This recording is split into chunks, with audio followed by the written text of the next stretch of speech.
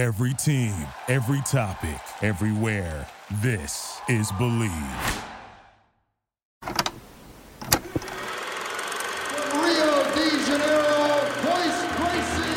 What Royce is going to do is try to get Gerard to raise his neck. This is a major part of fighting. People do not understand. It's over. That is the power of jiu-jitsu in action.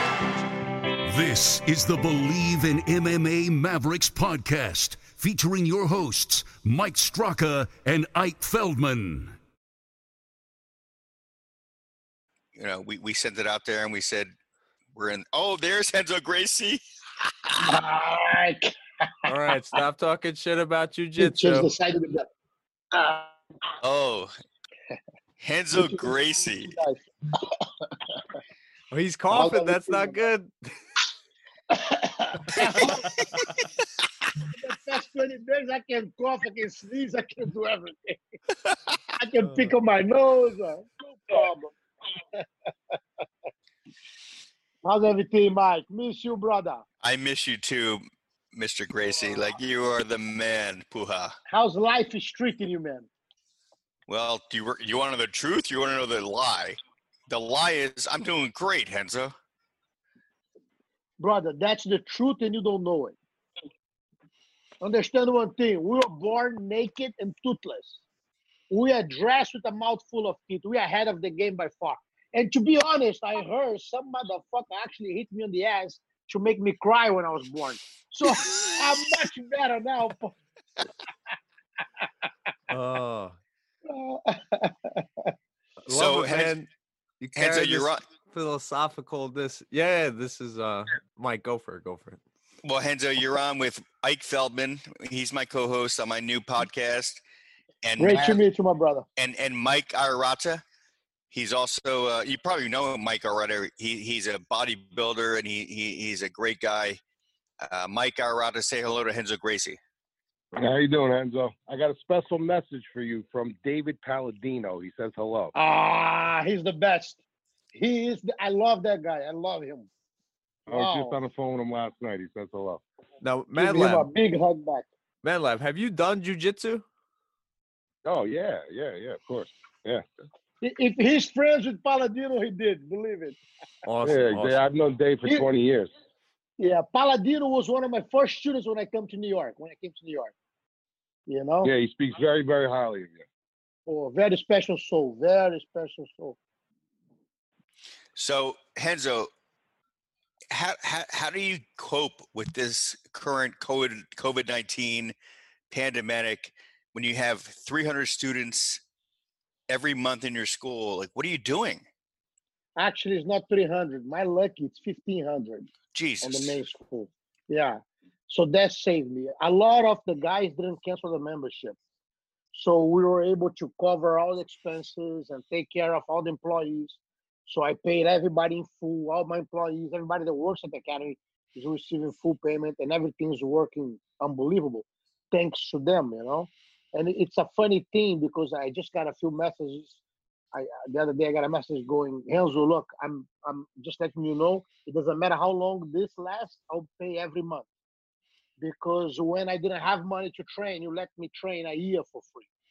And it's funny, I could not even remember. He goes, and you did, I saw you doing this for a lot of people.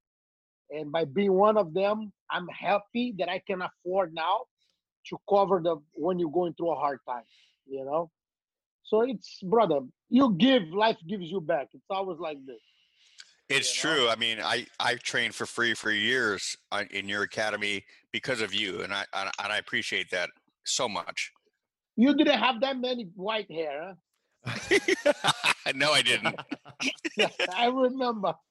Look at this team, man. I don't understand. Still everything black. I don't have one gray hair. You know why, Renzo? It's because your mentality and your psychology, man. I believe so. I believe that's the only difference that I see from other people. You know? Let me explain to you how I see life. You're gonna hear people say, oh, you can see a glass half full, a glass half empty, and how you see it depends. I was learning to fly hang gliding. I was doing hang gliding. And that was my first flight from the hill. It was a short. It was a flight of 1.5 minutes. More hot than name. When you learn, you first learn on this smaller, hill, and you take off for like a minute and a half, which on that hang glide is like an eternity. And then you land in a big field, a grass field, everything green. In the middle of the field, there is two tracks. It's from the trucks. The trucks go in the same way and they come back. And I look at the trucks and there's only one tree on the whole field. Huge field with a huge green field with only one tree. So my instructor is telling me, look, you're gonna land where the tire tracks are. I said, okay. But be careful I don't know how the condition of the wind, if you get near to the tree, push to the side. My head, you can tell me whatever you eat. I only do what I think I should do. Yeah. So immediately I think there's a huge green field. And there's only one tree. Initially. And the tire track takes me directly to the tree. And he's telling me to go on the tire track. I said, no problem, on the tire track. I'm gonna land there. When I jump, I flew. As I'm going to land, I push to the right. I said, boy, if there's a possibility that I get near. He goes, I don't believe you're gonna get near to the tree, but if you feel you're getting near, move to the right. As I'm landing, I wasn't near the tree, but I said, oh, man, I move away already from the tree. So the only accident that could happen is me hitting that tree. Everything perfect. I go to land, I push the hang gliding up. When my feet touch the ground, I sunk all the way to here. Oh, shit. No, but you just said it. You know what the water was? It was shit. It was shit. What happened? That's where every city truck that collect the sewage trucks, that's why the mark of the tracks. They would go in, drop the shit on that land, and they back up and leave. And it was so much shit, literally, and not. If it was dog shit, a cat shit wouldn't bother me that much, but it was human shit. So I sunk to the point that the shit touched my chin, and I couldn't move. I was stuck. Half was coming. My brother Half was coming right after me, right? Half lands on the tire marks. He gets out of the thing, and I'm stuck in there, and I go, Half, give me a hand. He looked. He's like 3 meters from me, like 9 feet from me. He looks at me, he goes, the guy told you to land here. Why did you land there? I go, man, help me up. Pull me up. I'm sinking. I can't get. It's shit. I'm not touching you. No, I'm not helping you. I said, Half, I'm sinking. And the thing was already here, like this. I was just, and I go, Half, understand one thing. We are riding one car. Your car. If you don't help me, I won't clean myself before I get inside your car. Then he goes, looking for that perspective, I'll give you a hand. So then he pulled me out. But I remember we are laughing the whole way. Imagine you sink into shit up to here and you're still joking, laughing, and happy. What happened was, I was in my head, I go, thank God it didn't touch my mouth. Well, while the other people would think, oh, I step on shit. Right. Thank God I didn't eat shit. Enzo, Yes. I will never forget the time you pulled up to Meadowlands. Hold on. What's the lesson, though? What's the lesson? What's the lesson? Life is how you see it. You know, it's not this bullshit of a half a glass empty, half. My brother, happiness is inside you. It doesn't matter your situation. You can bring a smile to others and to yourself. You are a happy man. You know? Awesome. Enzo, remember when you pulled up to the Meadowlands and the state police asked you if you what you were doing? And you said, I don't need a bodyguard. Thank you very much. I'm okay. Actually, I had an RV. I was driving an RV. So they gave me the hotel where everybody was staying. So I drove the hotel right at the front door. And I parked. As I'm parking, the police came. What are you doing? I said, don't worry. I don't need a bodyguard. I'm fine. I'm good. And they stop. And then by chance, one person comes, hey, let me have a picture with you. Took a picture. I say, and the guy goes, oh, okay, don't worry. They put the car was there for the whole weekend during the fights. That was the same weekend you choked out Pat Miletich. Mm-hmm. Yes, I gave him some love. Man. Great guy. What people don't know. He's a great Pat guy. Miletich, He's a great guy. He is. Pat Miletich was one of the first guys that I taught jiu-jitsu when I came to America. I went to Chicago to do a seminar, and it was Pat Miletich and his whole crew there. And I could see the talent on him, and I said, this guy is going to be. And then later, a year later, I came back. He was already fighting, and he looked like a jiu-jitsu guy. He was beating everybody, submitting everybody. Amazing. Wait, you taught Pat Miletich? Yes. I did not know that. His first jiu-jitsu lesson actually was I was the one who did it. I did that. What do you Wow. what's your thoughts on the previous generation's jiu-jitsu incorporated into mixed martial arts, and what compared to what you see today? What have you seen in the evolution? What I see today, we create spoiled brats. What they say is, rich parents, you spoiled brats. They're gonna spend everything and be broke, and then the next generation will be better. What happened was, with jiu-jitsu becoming so popular and growing so much, it became a must everywhere in the world. So today, those kids, they don't need to fight. I grew up, I couldn't make a dime out of jiu-jitsu. So in my head, I say, I'm going to be a professional fighter. You have to understand, my whole life, I was 145 pounds. When I began fighting, I was 145 pounds. When I thought that I was huge, I was 155 pounds. I thought that I could. Today I look and say I was crazy. I'd say I can beat anybody in the world. I'm bigger than, stronger than anybody. I was 155. I remember they used to put the guys to fight me in Japan, and the agreement was the guy had to be up to 205. I come in, I weight myself in at 160, 155. And then the scale was always facing the wall. The guy would stand up. The guy look and read in Japanese, 205. I go, man, this guy is a big 205. Well, Renzo. So the same guy this guy that I'm talking about, I fought him in Abu Dhabi, on the Abu Dhabi competition. Wow. Where he actually had to weigh in 205. I get to the arena, the guy looks at me and goes, hey, Renzo, how you doing? I say, hey, how you doing, champ? And then he comes, hugs me, talks to me like he knows me. And I go, where do I know this guy from? I couldn't recognize him at 205. Oh, shit. I couldn't. It took me. Then they say, who's this guy? The guy goes, that's the guy that you fought.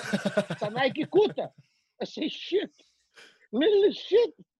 He was so skinny. And then I fought him again. Oh, my God. Renzo, tell us about the time Oleg Taktarov had dinner with you the night before you knocked him out.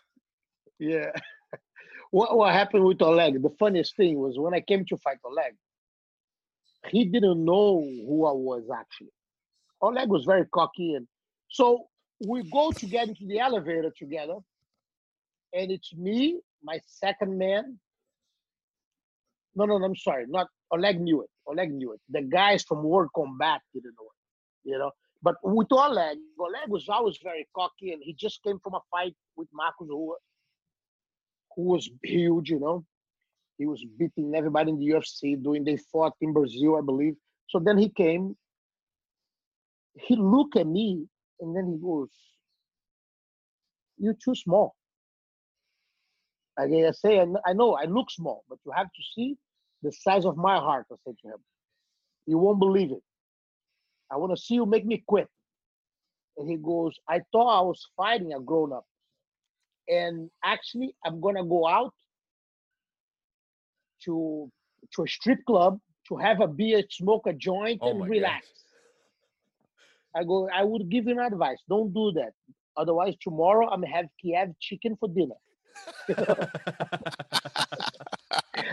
The funniest thing, all the Russians laugh or laugh. What? They look at them, they all stop, He was the only one who didn't laugh, and he look at everybody and make everybody stop. But all the same, having Kiev chicken for dinner then tomorrow. Should do that. Go concentrate and think so he can give you a good fight. Amazing. Henzo, well, And with wait, the Gracie... wait. Hold on, Ike. Do you know the fight that he's talking about? He knocked out Oleg Taktarov with an up kick and then followed up with 2 straight rights to his fucking jaw. I broke my hand on that one. 6 months to get better. He's gonna regret that lap dance forever.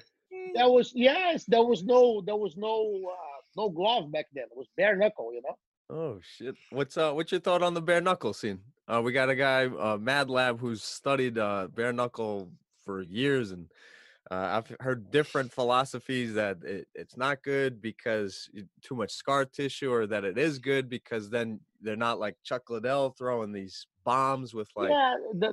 Because what happened in reality without a glove, you gotta be careful. If you land a punch in the forehead, or I remember when I was fighting BJ.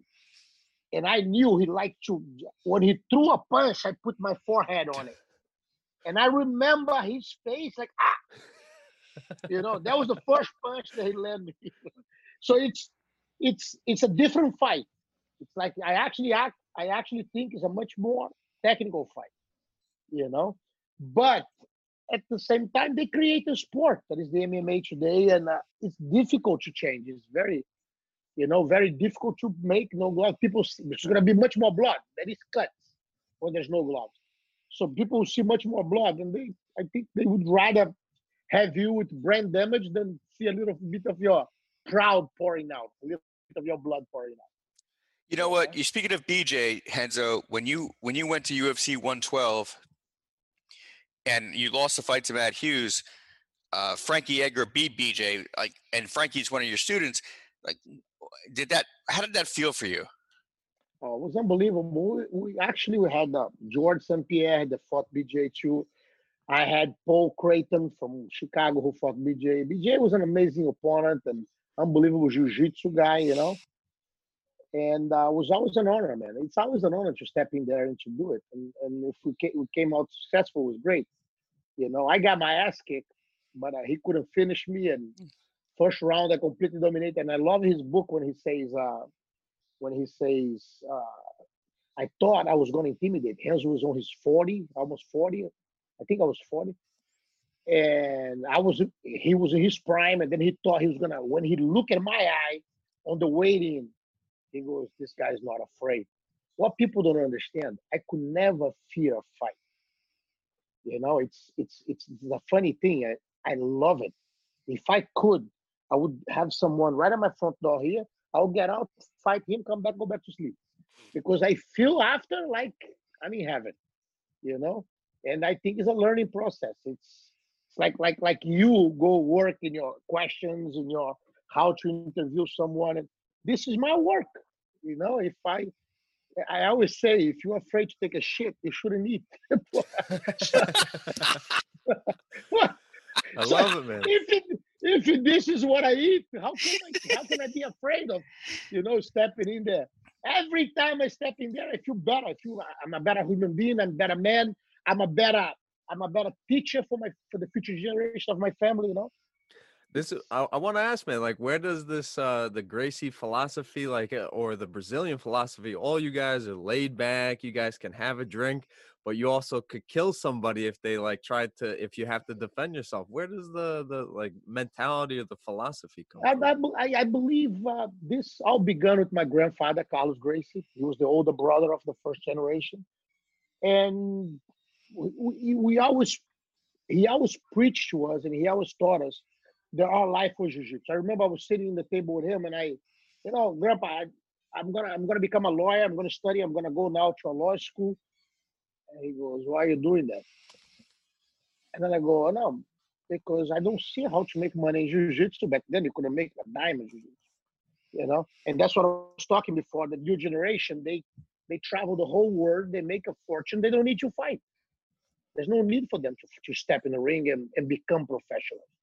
They're amateurs and they teach their whole life. And now they're like 35, 36 years old. They never had an MMA fight. Very rare ones are the ones who leave and go to MMA, because they travel the whole Europe doing seminars. They finish the trip with 50, 60,000 euros on their pocket. Wow. And that can support them for the whole year. And then they travel somewhere else. They come to America. They go Asia. They go everywhere. I look today, I follow on Instagrams, all the champions of Jiu-Jitsu. They're making a fortune everywhere in the globe. They go anywhere. They teach seminars and they teach classes and they go teach privates. I see Gordon Ryan, one of my guys, he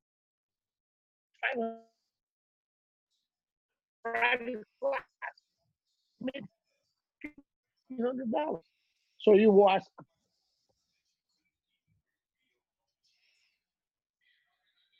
I made $1,000.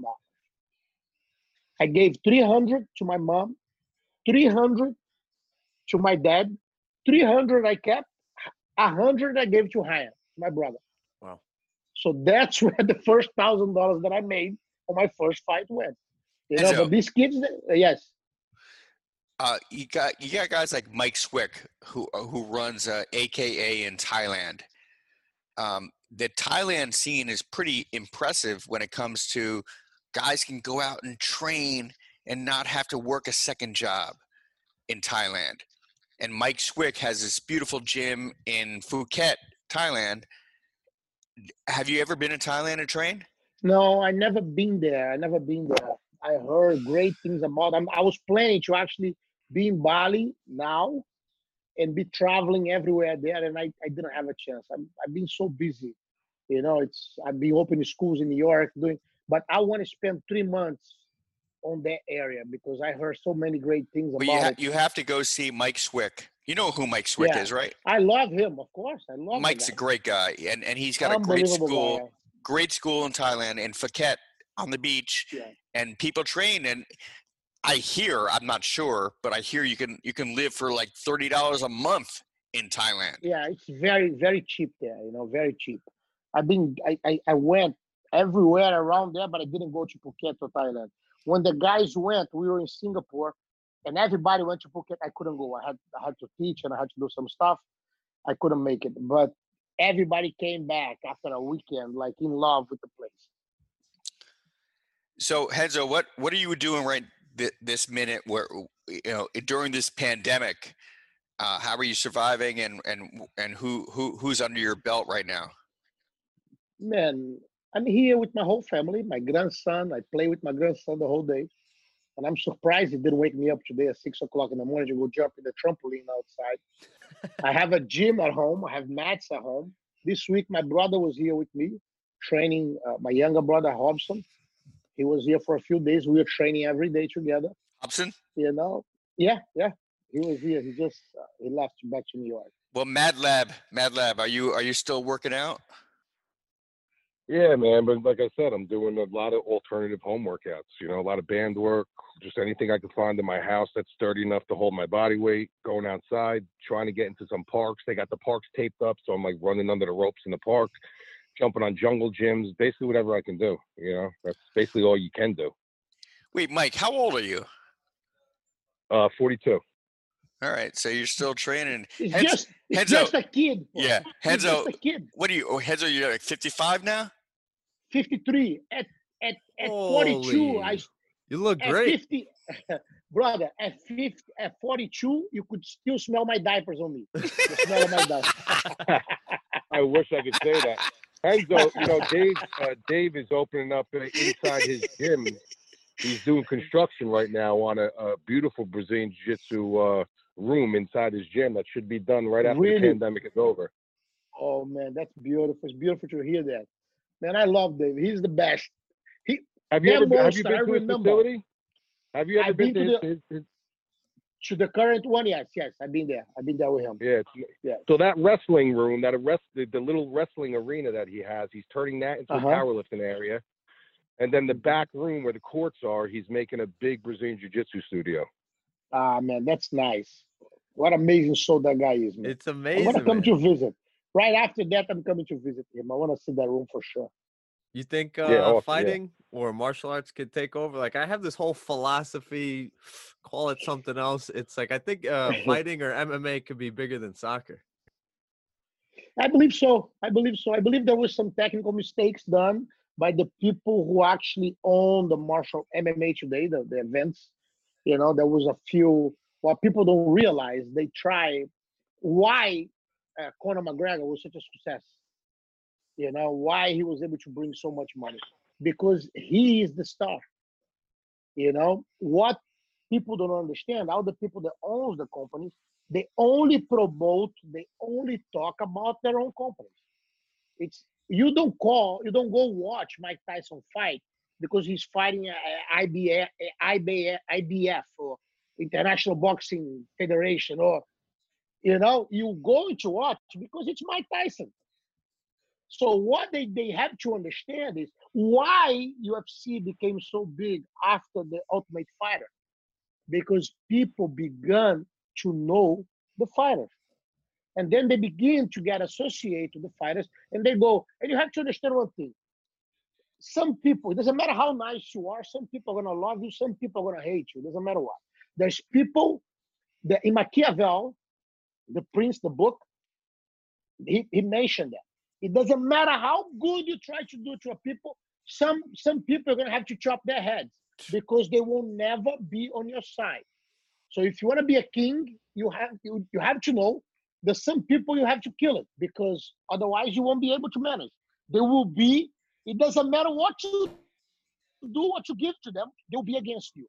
And it's true. So people identify themselves with the fighter. And they never realize that, and they never promote the fighters, because they always, every time they promote the fighter gets bigger, they need to pay more. But what they don't understand, by paying more, you're getting a better professional and you're making more at the same time. You know, why now they want a Khabib to fight and they can't afford it? Look at now. Khabib was supposed to do this fight, but they cannot afford it right now. They need an open show. They need the sponsors to be able to pay him now. You know? So all the mistakes that they did is reflecting now on their asses. That's the truth. You know? When they should have created. Look, I went to watch WWE, the pro wrestling. I actually, one of my great brothers, one of the guys that trained me, is the son of Shane McMahon. Oh, wow. The son of Vince McMahon. Yep. And that guy, they have a mentality that is beyond comprehension, how they can see business and how they can see fighting. And he always look at me, he goes, Renzo, how they can so poorly manage this? Why? You have to understand one thing. Imagine we need to create drama, we need to create problems, because it's a fake fight that we sell it. UFC or all the other fighting companies, they don't need that, because it's a real fight. When they talk, they're honest. But instead of promoting the fighters, so then I went to see the shows of WWE, and I was in awe. And then I saw why Pride was so successful in Japan.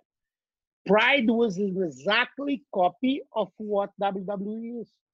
You know, WWE was recently in New York for 3 days. They had 3 shows. My friend, you couldn't walk one street in Manhattan without seeing a WWE shirt, t-shirt. The whole weekend I was there, I would see those t-shirts everywhere I went. And they had sold out the 3 arenas. Friday, Saturday, and Sunday. You know? And I keep wondering, I say, when MMA will be able to do that? You know? They're doing something wrong to not be able to bring the fans into this. And that's the reality, you know? They don't know how to promote the fighters. It's like, ask me how many shows, and I'm a professional of this business, how many shows of the UFC on Fox I watch it? 0. Wow. There was only people that I didn't know who that was. I look, I said, this show sucks. And then later I found out the Fox UFCs never made one dime. They lost money on every show they did. You know, Wow. that's why Fox, after the contract was over in 7 years, get rid of them immediately. If they had good numbers, you know, and that way I think was the biggest sin was that one. They had the TV for 7 years, the free TV that they could have create amazing heroes, and that would allow them to replenish constantly the number of fighters, the number of people participating, the number of heroes. There was a show, WWE show, in on the Dallas Stadium a few years back, I believe. There was 110,000 people. On that show, there was a match that The Rock came to do it. You know how much The Rock charged? Zero. Zero. Really? You know what The Rock said? Yeah, it's time for me to give back to this amazing company who made me. So it's like you look from WWE, the amount of heroes that came out. Yep. People that you're going to age and you're going to remember them. I like the word that you say, heroes. Yes, they are heroes, man. Because it's like, yeah, people go, it's fake fight. My brother, to me, Mike is a hero. A guy who was working this hard on this industry that is extremely difficult to make money and is promoting fighting, bringing people to fight. He's my hero. Thank you. It's like the job that he's doing is amazing. You know, to get me out of bed in the middle of this pandemic to talk here, believe, I have 100 people asking me to do a live with them right now. And I don't do it. I won't do it. You know, I would rather be playing, making fun of my grandson right there and joking about, and you know, that's the reality. Enzo, you've always been my hero, man. Always. It's a pleasure, brother. It's a pleasure. So the reality, Enzo, people like him. You don't understand. Like, I love you, man. No homo. I freaking love you so much. That was a little game, but that's okay. Well, I love you too, my brother. And I miss you around here, man. I miss you too, man. Finally, I got your new number. We're gonna be able to get in touch. And he's not wearing pants. I was driving. Don't get up, motherfucker, please. Enzo, I was driving on the Parkway going north, and I passed your exit, and I said to myself, "Man, Enzo lives right over there. I just want to go see Enzo Gracie." Hey, my brother, anytime, come knock at the door. At any time of the day or night, you're welcome. Okay. You have a room here. You have a guest room here every time. Thank God. I love you so much, pleasure, Enzo. Pleasure, Paul. Well, thank you for coming on the show, man. We appreciate it. Thank you, Can guys. I squeeze in one more? Paul. No. Yes, go ahead, brother. Oh, okay. Hey, no, Enzo's in charge. Enzo, I'm sure you've tuned into the Joe Rogan Experience, but he always says that the most important tool for any MMA fighter to start their career is wrestling. And I recently heard somebody repeat this because Rogan's a big voice.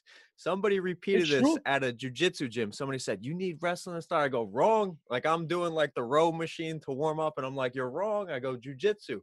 Look at the logic. If a wrestler takes down a fighter, they're on their back. Jiu-jitsu would win. You see, I believe in 1978, my uncle, who was my teacher, Horace Gracie, the one who died flying hang gliding, he brought wrestling to our family and to Rio.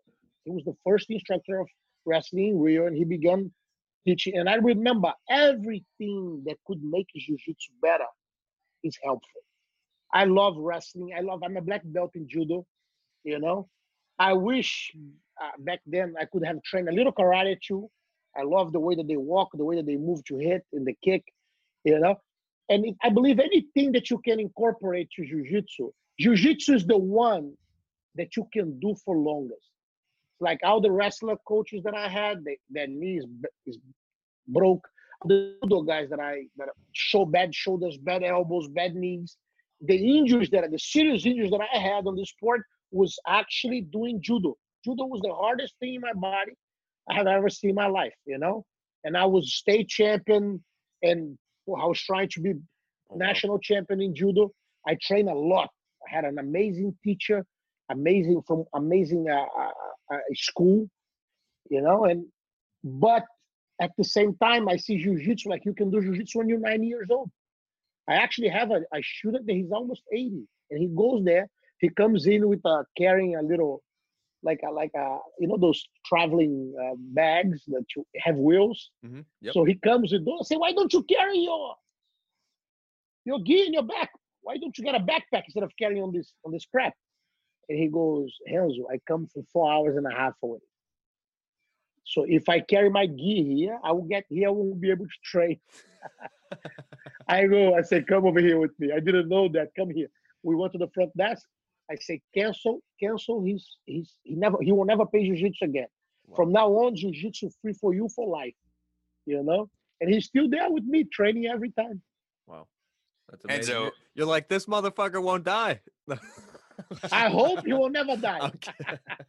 Enzo, I have to ask you a question that has never been answered, because even the person you called will never divulge what you told him. But I need to know, what did you tell Chael Sonnen when you called him up when he was in the midst of promoting the Anderson Silva fight, when he was talking about Brazil? Yeah, what happened was because I read the news in Brazil, so I was seeing such a huge campaign against him, you know, painting him like he was a monster.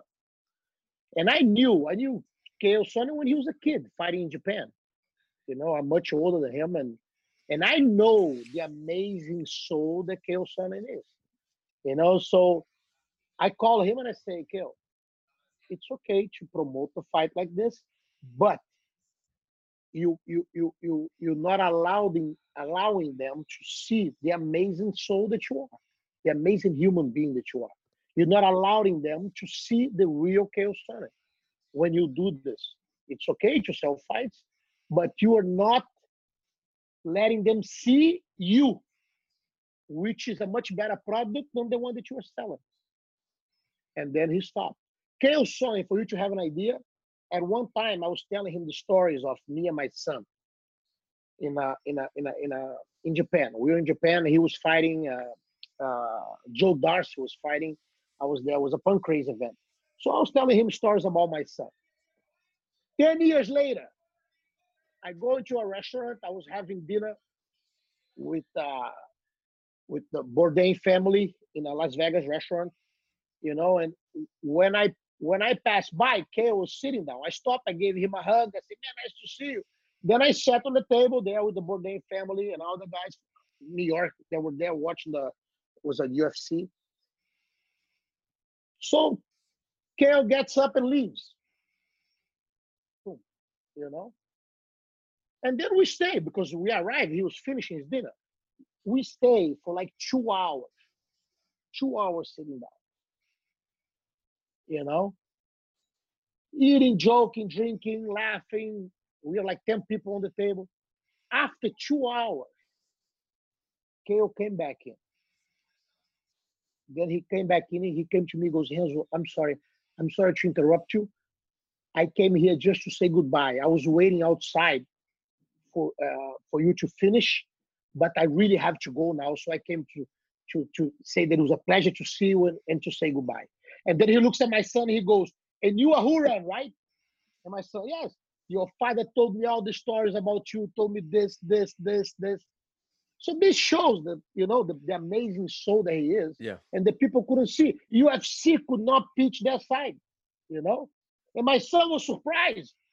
My son was a big fan of Chael, and he was, and he goes, you used to do this when you were little. You like to fight swords, and your father told me all the stories.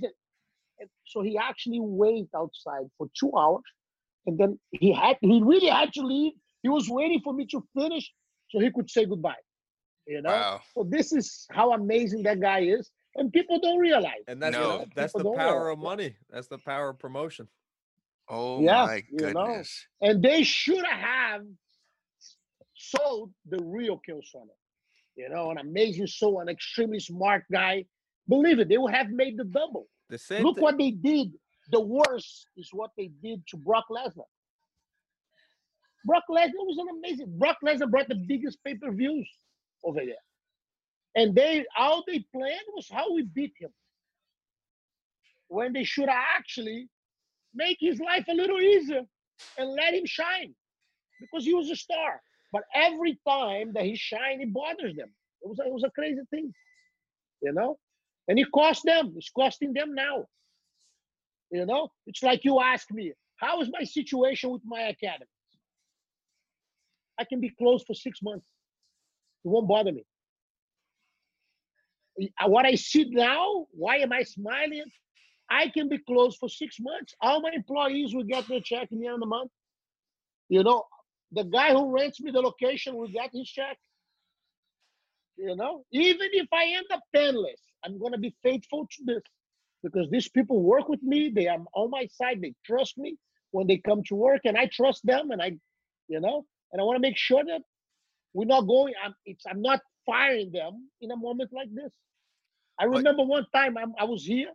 I came home. The IRS was sitting here, and then they go to me, Mr. Gracie, why you didn't pay? That was 2008. It was 2008, 2009, 2010. I was 4 years late on my tax. Why you didn't pay your taxes?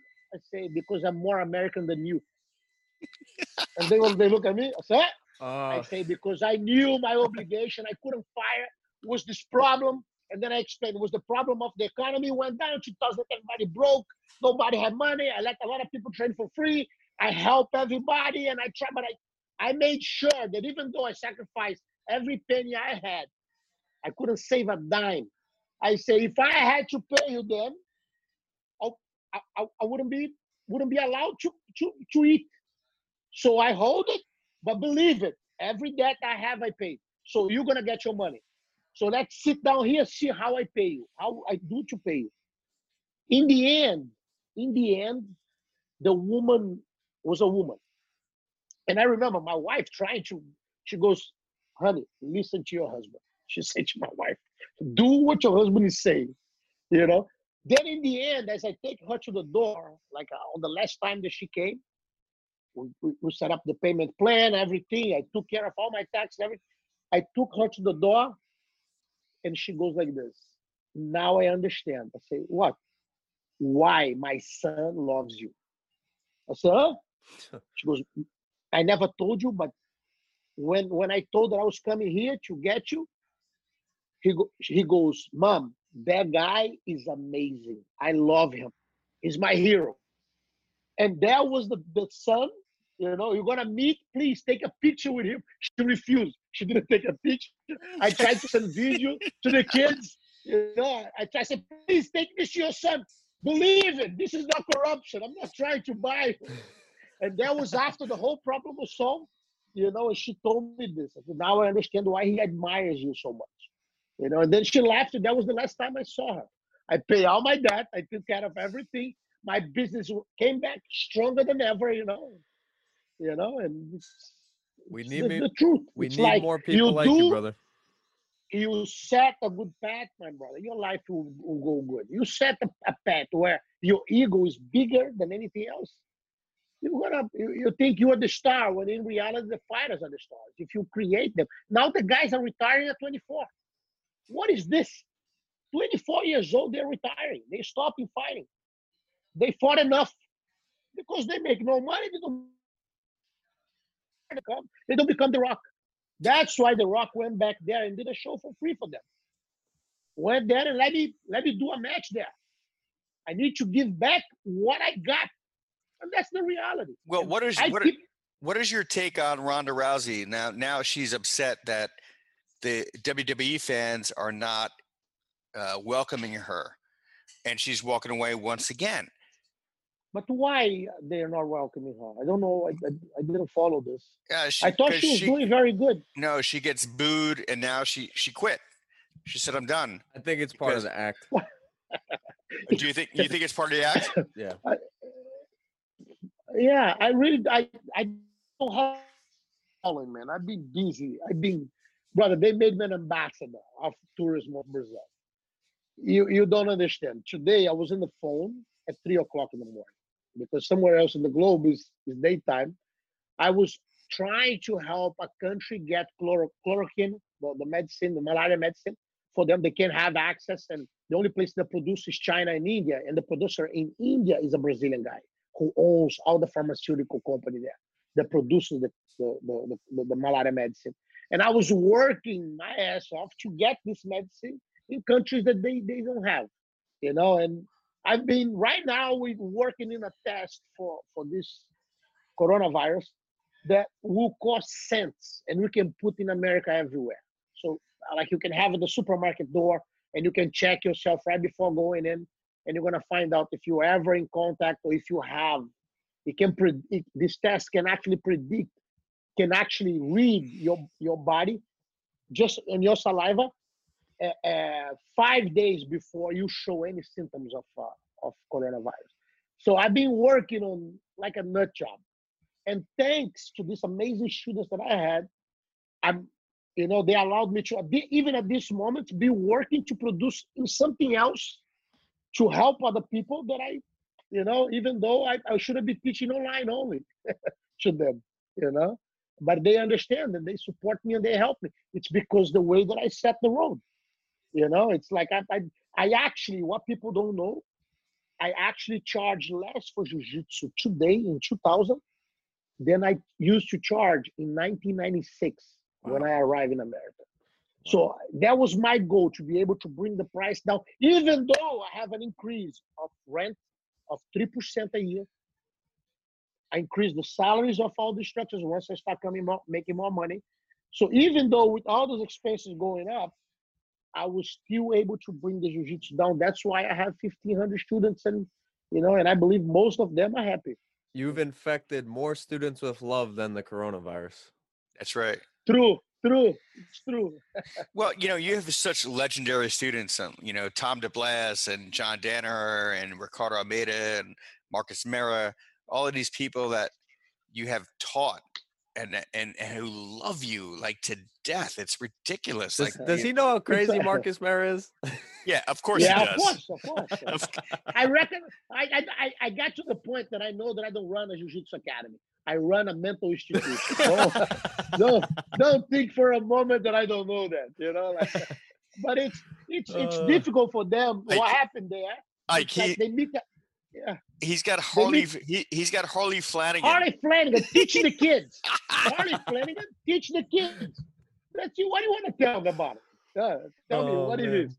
I could run Microsoft. I could run Apple like a joke. Everything else would be easy. Yep. So the reality is, you have to understand people how they are. You have to accept them how they are. And it's extremely funny. People want you to put you in a box, and you have to be like this. No. Hey, hey, Madlab. You there, Madlab? What's going on? I once interviewed a guy named Harley Flanagan for when I was on Fuse Television, and I said to Renzo, "Tell me about Harley Flanagan," and Renzo said, "Even Charlie Manson has a mother who loves him." Oh my God! Remember that, Renzo? It's true. Well, I remember one time, he used to tell me when he began training with me that he was a musician, but it's heavy rock and funky rock. I don't like this kind of music. I'm a James Taylor kind of guy. I'm all these mellow songs I like. Well, so one day, the lead singer from Cro-Mags. No. The lead singer from a very famous band. Beatles. Oasis? Jump. The Jump song, remember? Oh, yeah. Everlast? No, not Everlast. The Crisscross? Jump. No, man. The blonde guy, long hair.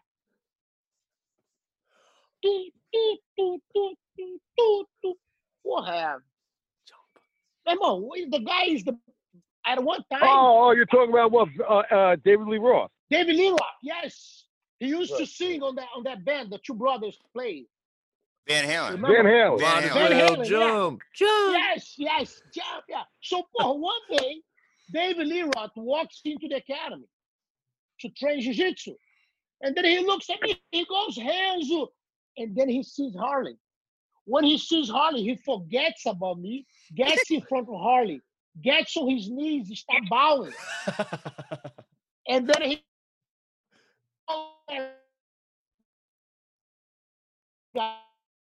I that's why I'm musician today, because of him. You imagine this? I said, God damn, you probably were good then. You know? David Lee Roth, yes, and he stayed in the academy for like 15 days with us. You know, they were outside smoking a joint every day, those pricks. You know, I only learned this a year later. Only a year later, I found that out. Yeah. Well, Harley Flanagan is a legend in music. Yeah.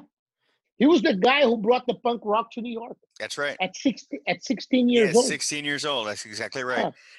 Anthony Bourdain did a book on him. He knew Blondie. He knew David Byrne. He knew all of those guys at CBGB before anybody else did. It's true. You know? And like, I have it here, look.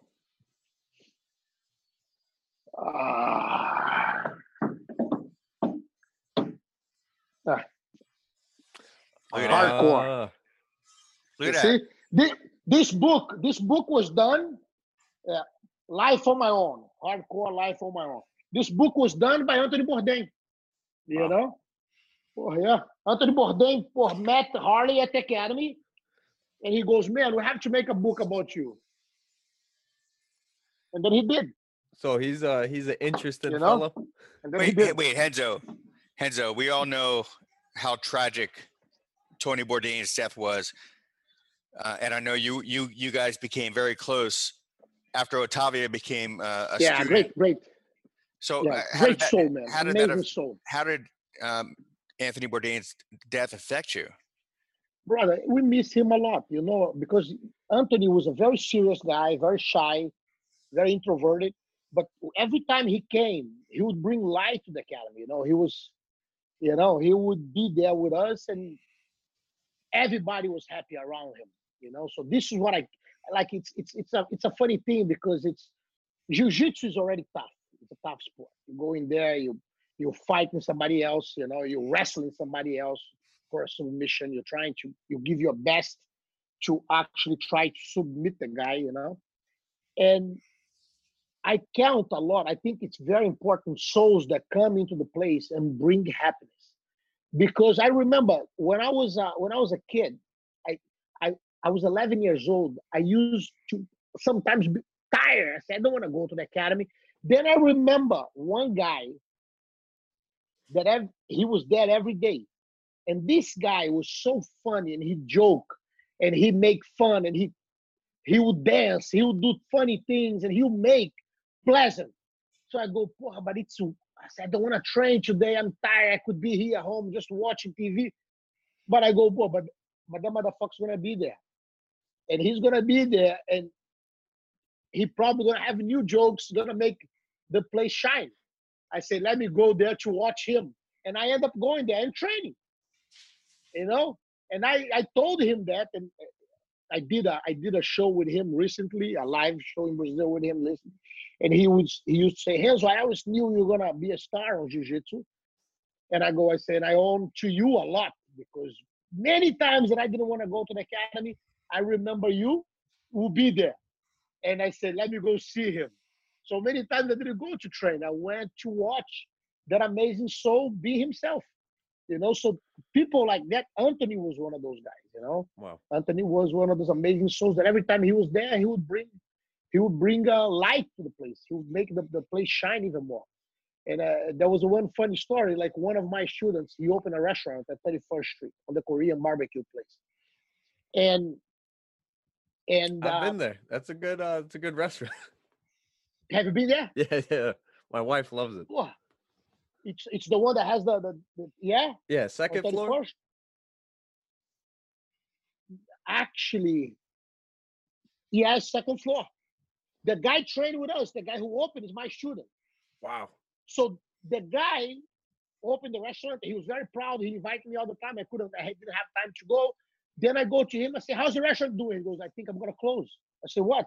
Why? He goes, we cannot get customers there because there's so many Korean barbecues around. We can't get nobody there. I say, shit. and we had fuel only for a couple months. We don't have any more money. We're gonna have to close. I say, shit. I would look. Anthony was training when he told me that. I go, hey, Tony, what are you doing after here? He goes, nothing. I said, do you want to grab a bite? There's an amazing Korean barbecue that I told them to close for us. You want to come? He goes, yes. Well, why do I say it was closed? Because there was nobody there. So, Paul, we go in. We go to the restaurant. The guy set up the unbelievable service. They bring, I remember, it was the first time that I've seen the Japanese whiskey. Anthony was drinking Japanese whiskey. We're sitting there. I was having a beer, actually. I don't drink whiskey. That tastes too bad, you know. When we finish, we're walking out. I go, Anthony, wasn't this the best Korean barbecue you ever had in your life?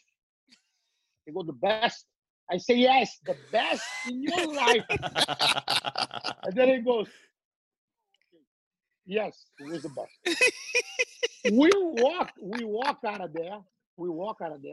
Anthony put on his blog, I just had the best Korean barbecue in my whole life. This is amazing. And then he put the address, put the location, put everything. Wow. A week later, I go back there, no table to sit. Amazing. The place it's booked for the whole month, right? I go back to the guy. I say, man, what the fuck?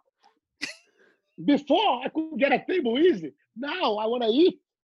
There's no table. They send me away. They completely ignore me, right? The guy say, "Hells, I'm sorry.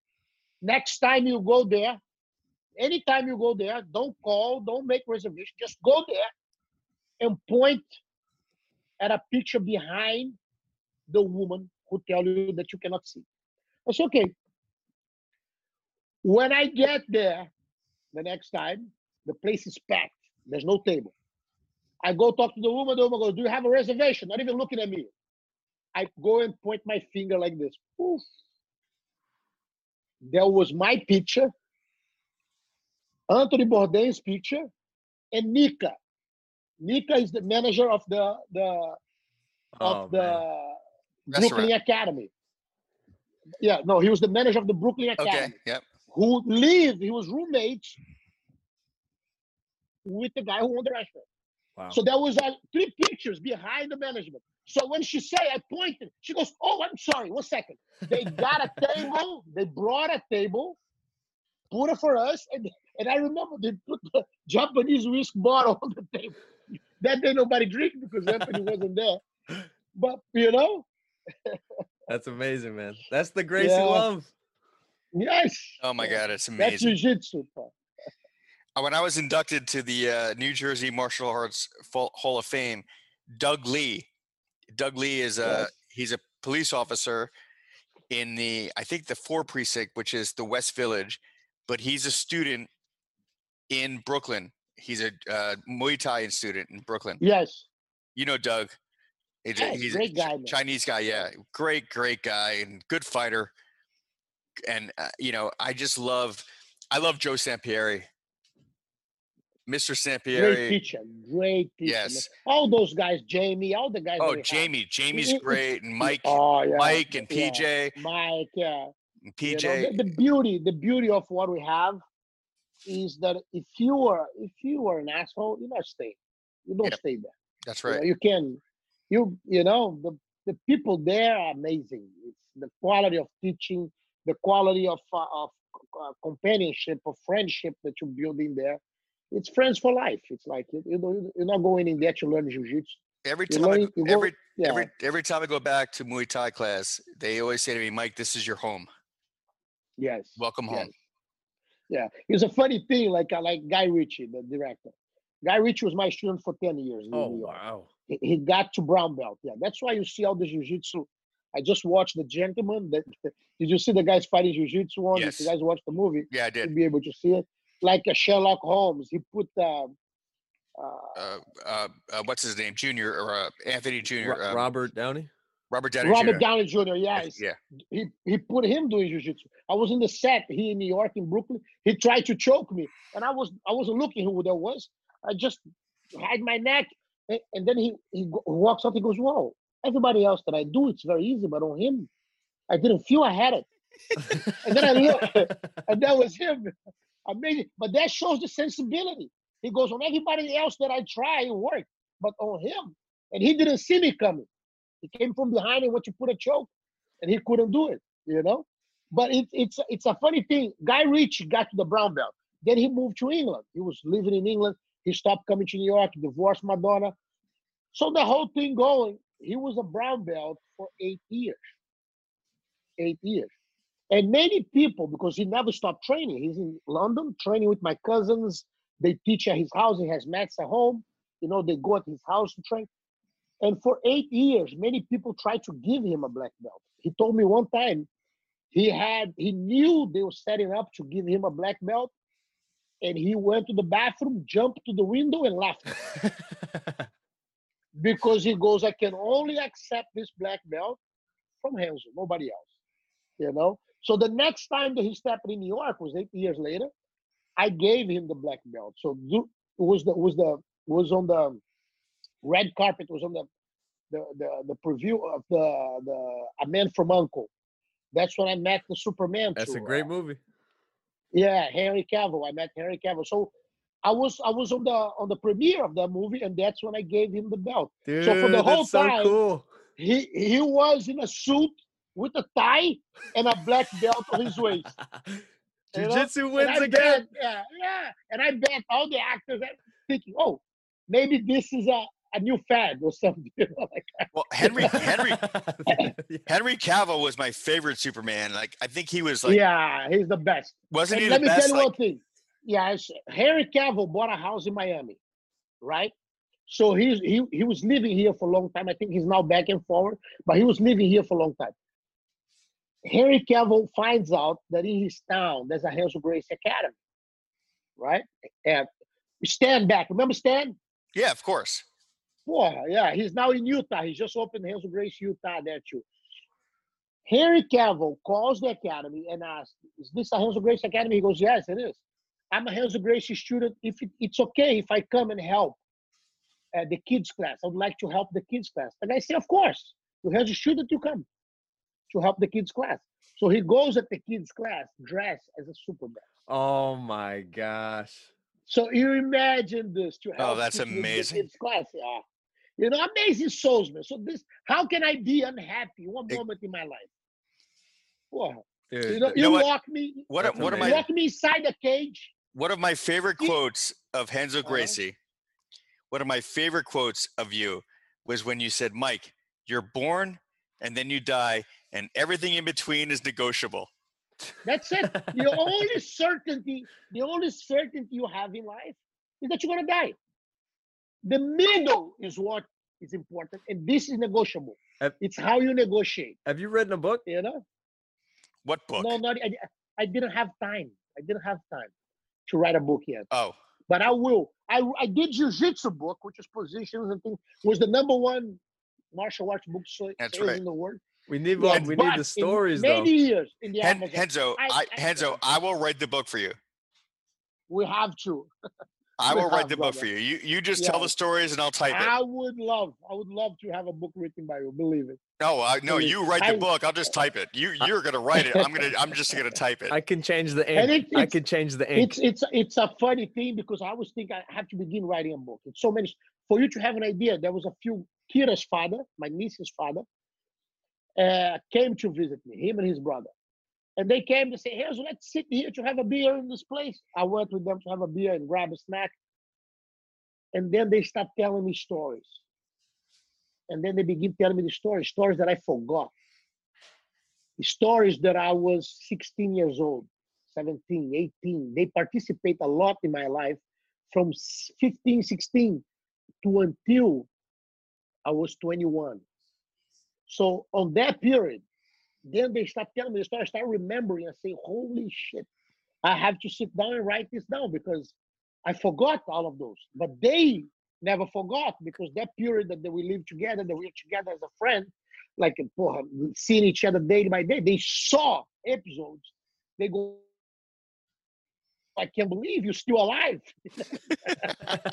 And I go, man, it's true. That's because all the So blood. I have to sit down. Yeah, I have to sit down and do it for sure. 16 Right. to 21, all the blood goes from your head to somewhere else. Yes. You It's can still only have blood from one of the heads. Ike, it still does. Ike, it still goes down to the other head. That's A little slower though. Well, Believe. speak for yourself. You see, the other day, I was talking to Robinson, my brother, who's, I believe he's 30 or something like this, and my nephew Neyman, who's probably same age. Dude, he's amazing. He was a sensei of one of the classes I took in the city. Yeah, Neyman's a great fighter. He's a good fighter, really good fighter. So, Sweetheart. I was on this group. And they ask each other, do you still wake up with an erection in the morning? Like, what? And then the other one goes, no, I don't. This fucking shit is strange. Like we're getting older, That's how they talk. I go, I'm sorry, guys, but I do. I put it on the mark. I'm sorry, kids, but I still do. Even that is how you see life, Well, stop seeing the problem. These kids, the other day, my daughter came and took a picture. Dad, your first gray hair. I had a gray hair right here, right? Boom. Your first gray hair. I said, take a picture. She took a picture. I was all happy. She posted on the Oh shit. on the Instagram, and I was happy. I said, finally, my gray hair has arrived. The next day, I go to my daughter, please, I cannot find the gray hair. Show me here. She goes, Dad, there was my gray hair. I said, what? I took it out and put it on you. So I go, what? She goes, yes, I took my gray hair, I put it on you, and I said it was yours. How am I gonna find a gray hair on you? I can't, you don't have it. I said, shit. Shit, you can take gray hair out of my beard. I see. Look at mine. Nothing. Nothing I at don't all. know why. Yeah. Because you're Brazilian. Brazilians don't get gray, apparently. A lot of all my friends are all gray, man. All the people that grew up with me. I believe it's my craziness, Remember when I went to fight Miletich? I'm right on the corridor to walk into the cage. The whole crowd, I'm fighting him in Iowa, his hometown. The whole crowd is going, USA, wow, USA, USA. And I get very happy and I look at Luca. Luca's next to me and I go, how did they find out? and Luca goes, what? And I became a citizen last week. A week before, I became a USA citizen. Wait, Luca. So in my head, you're talking about Luca Italia, right? Luca Italia? Luca goes, yeah, Luca Italia. Yeah, Luca Italia. Goes, love him. Yeah, he goes, are you joking? I go, joking about what? I was serious because that's how I see life. I say you have to root for the good guy, and I was the good guy. There's something wrong if you're rooting for the bad guy. In my head. One thing I'll give to Pat Miletich that night was after you choked him out, he said to you, "What did I do wrong?" Yes. Wow, that's cool. It's a funny thing because how this whole fight, fight, how it happened. His coach called me. His manager called me. Monty Cox. Said, yes, Monty Cox called me and goes, hey, I put a fight to you and Pat. I said, brother, I don't want to fight Pat. What? I don't want to. I'm not even training. I'm not doing nothing. Get Pat someone that he can trade blows with. He's gonna knock the guy out. He's an amazing stand-up fighter, But no, not me. But why, man? He would dream to fight a Gracie, and he believes you are the best one. He'd like to fight you. I said, Mont, let me be honest. If I fight him, I'll beat him easy. I don't want to do it. And they look at me like I'm being cocky. Yeah. It's not cockiness. I was his teacher.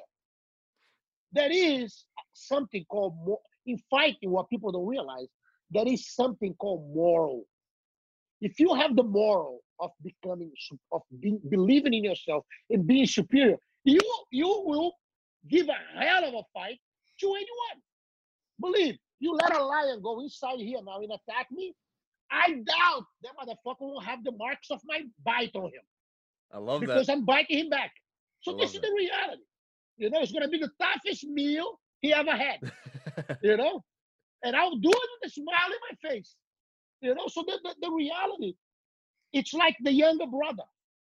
It's like your younger brother trying to take your pillow when it's time to sleep. He's not taking. He's going to be 40.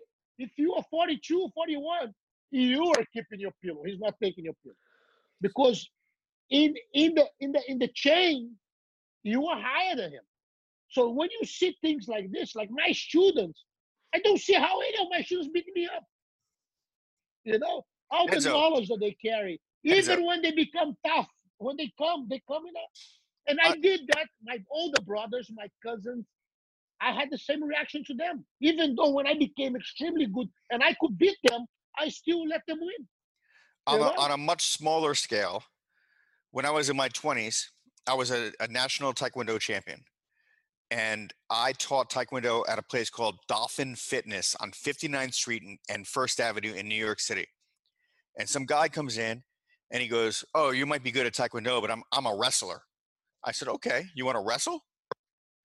And I beat the shit out of this guy. And I said, "Don't ever challenge me in front of my students ever again." That's it. Ever again. I beat his ass. Yeah.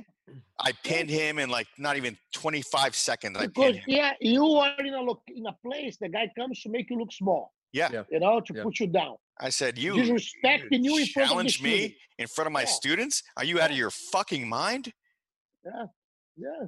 Oh, That's and he was like, he was surprised. And I thought to myself, you know, in another place, another time, you might beat me, but not in front of my students. Yeah. Not about what I teach, the place that I pass the knowledge. Yep. You can't do it. It's true. Believe it. That happened to me many times. Many times. And I believe it. I believe it. Do you believe that Kron, is it Kron or Crone? Kron. Yeah. Kron, yeah. I love just don't call him Corona. We're a crazy family, crazy. That kid is amazing. I was gonna ask, man. So an amazing fighter, unbelievable technician. You know, it's like every time he fights, man, I don't blink. I sit down and watch. What an amazing heart! He's a brave fighter. He reminds me we're like proud to have him in the family. I haven't like dove in a fighter's like interviews and his styles and his mentalities like early McGregor, like the humble martial artist. Yes. Early, this is like amazing kid. Crone reminds me of that. Amazing kid, Do you believe and he'll be a true martial arts? I believe so. Me too. I believe he has all the tools. Yes. Me too. He has all the tools. What was your thoughts about the Cub Swanson fight? Because he didn't really shoot for a takedown. He was kind of like Nate Diaz. He was like just boxing. It's I believe it's what happened is that those matches are a learning process. Yeah. You know, look at my last fight. I fought at 51 years old. I beat forgot his name, man. I forget every person's name. I forget relatives' name. I think if I keep the names, I forget the jiu-jitsu move. That's what I forgot. Kondo, Yuki Kondo. Yuki Kondo was one of the best. He beat Mario Sperry. He beat Saulo Ribeiro. He beat a lot of jiu-jitsu guys. He had over 110 fights. I go in. You know how many times I spar before I fought him? 0. I didn't have one sparring session. Wow. I go in there. I told my brother Half and the guys that were there with me what I was gonna do. And I remember he goes, "Oh, what are you now? A psychic? You can see the future? How the fight's gonna?" I said, "The fight's gonna go like this. I'm gonna shoot like this. I'm gonna take him down like this, and then I'm gonna submit him." You out of your mind? I went in. I did exactly what I told them. You know, and the reality is because it's a learning experience. So Kron, everybody was saying that Kron couldn't stand up with him, that he would get knocked out. So he was hearing that over and over. Unfortunately, today, information comes to you a lot through this little thing that we are using right now, the phone. So constantly, he's reading about himself and what people thinking that is going to happen. If you fight standing, he's going to knock you out. You're going to be, So he went in there, proving them wrong. That's the reality. He not even he knows that. It's going to take him a while. There was a very and it's difficult to understand. That's why you need to look for coaches. You need to look for people who have been there, who learn it from a past experience. You know, every time I see an older person I love, I have friends. They're 9 years old. Aí, there's your grandson. Toma. O vovô tá fazendo entrevista, não pode falar não, tá? Oh, look, my hell's beginning now. Vai lá com a tua mãe. Get on the trampoline. Get on the trampoline. Vai, rapaz. Vai. Praga. Ai, porra. Ah, mulher. Aí, now it doesn't stop. Cora, get Roman here. He won't stop. All right, we'll let you go, Renzo. Yeah. But listen to this. Let me tell you just one last story. Okay. I'm with meu filho, para um minuto. I'm in a fight. Fabio Leopoldo is fighting the IFL. Back then was in the ring, right? Oh yeah, I know him. So yeah, he was fighting one of the best wrestlers from the Teach team. Ryan, I forgot his last name. Ryan something. Amazing wrestler. The guy was a tough MMA fighter, beat everybody he fought. He was a tough guy. So Fabio's fighting him. Already 2 rounds is done. They were in the last round. So he comes down, sits on the bench. He's not able to get the guy near any danger. The guy was able to avoid everything. So then I go to him. I go in and say, now you both are tired. Jiu-jitsu going to make the difference. You're going to submit him. Jump in there. Do this. Suddenly, the guys, they ring the 10-second bell to let you know that you have to get out. When they rang the bell, I jump out of the ring, put my hand on his butt, and push him up. I shovel him up from the seat. You know? Ryan Delph. Yes, Ryan Delph. I push Fabio Leopoldo's butt from the seat. Up. Boom. He stood up. He went in, began the fight. He scrambled. He submit the guy with a leg lock, with a knee bar. We get up, we celebrate. He comes in my ear. He goes in my ear. He goes like this.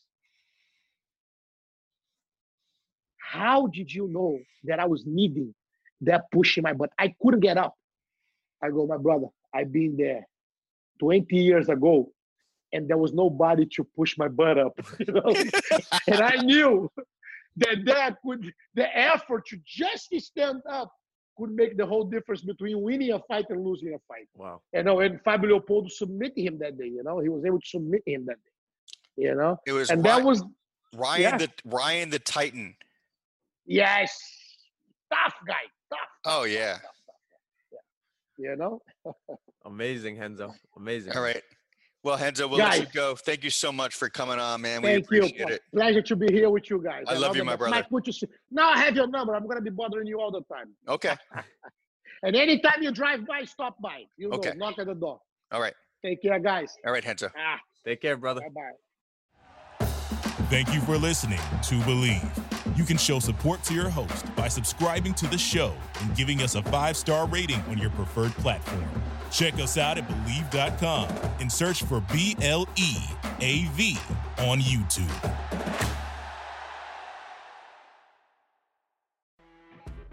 You know when you're listening to a true crime story that has an unbelievable plot twist that makes you stop in your tracks? That's what our podcast, People Are the Worst, brings you with each episode. I'm Rachel. And I'm Rebecca. We're identical twins who love true crime cases that make you say, didn't see that coming, and we hate the people responsible for them. Listen to People Are the Worst now on Apple, Spotify, or wherever you get your podcasts.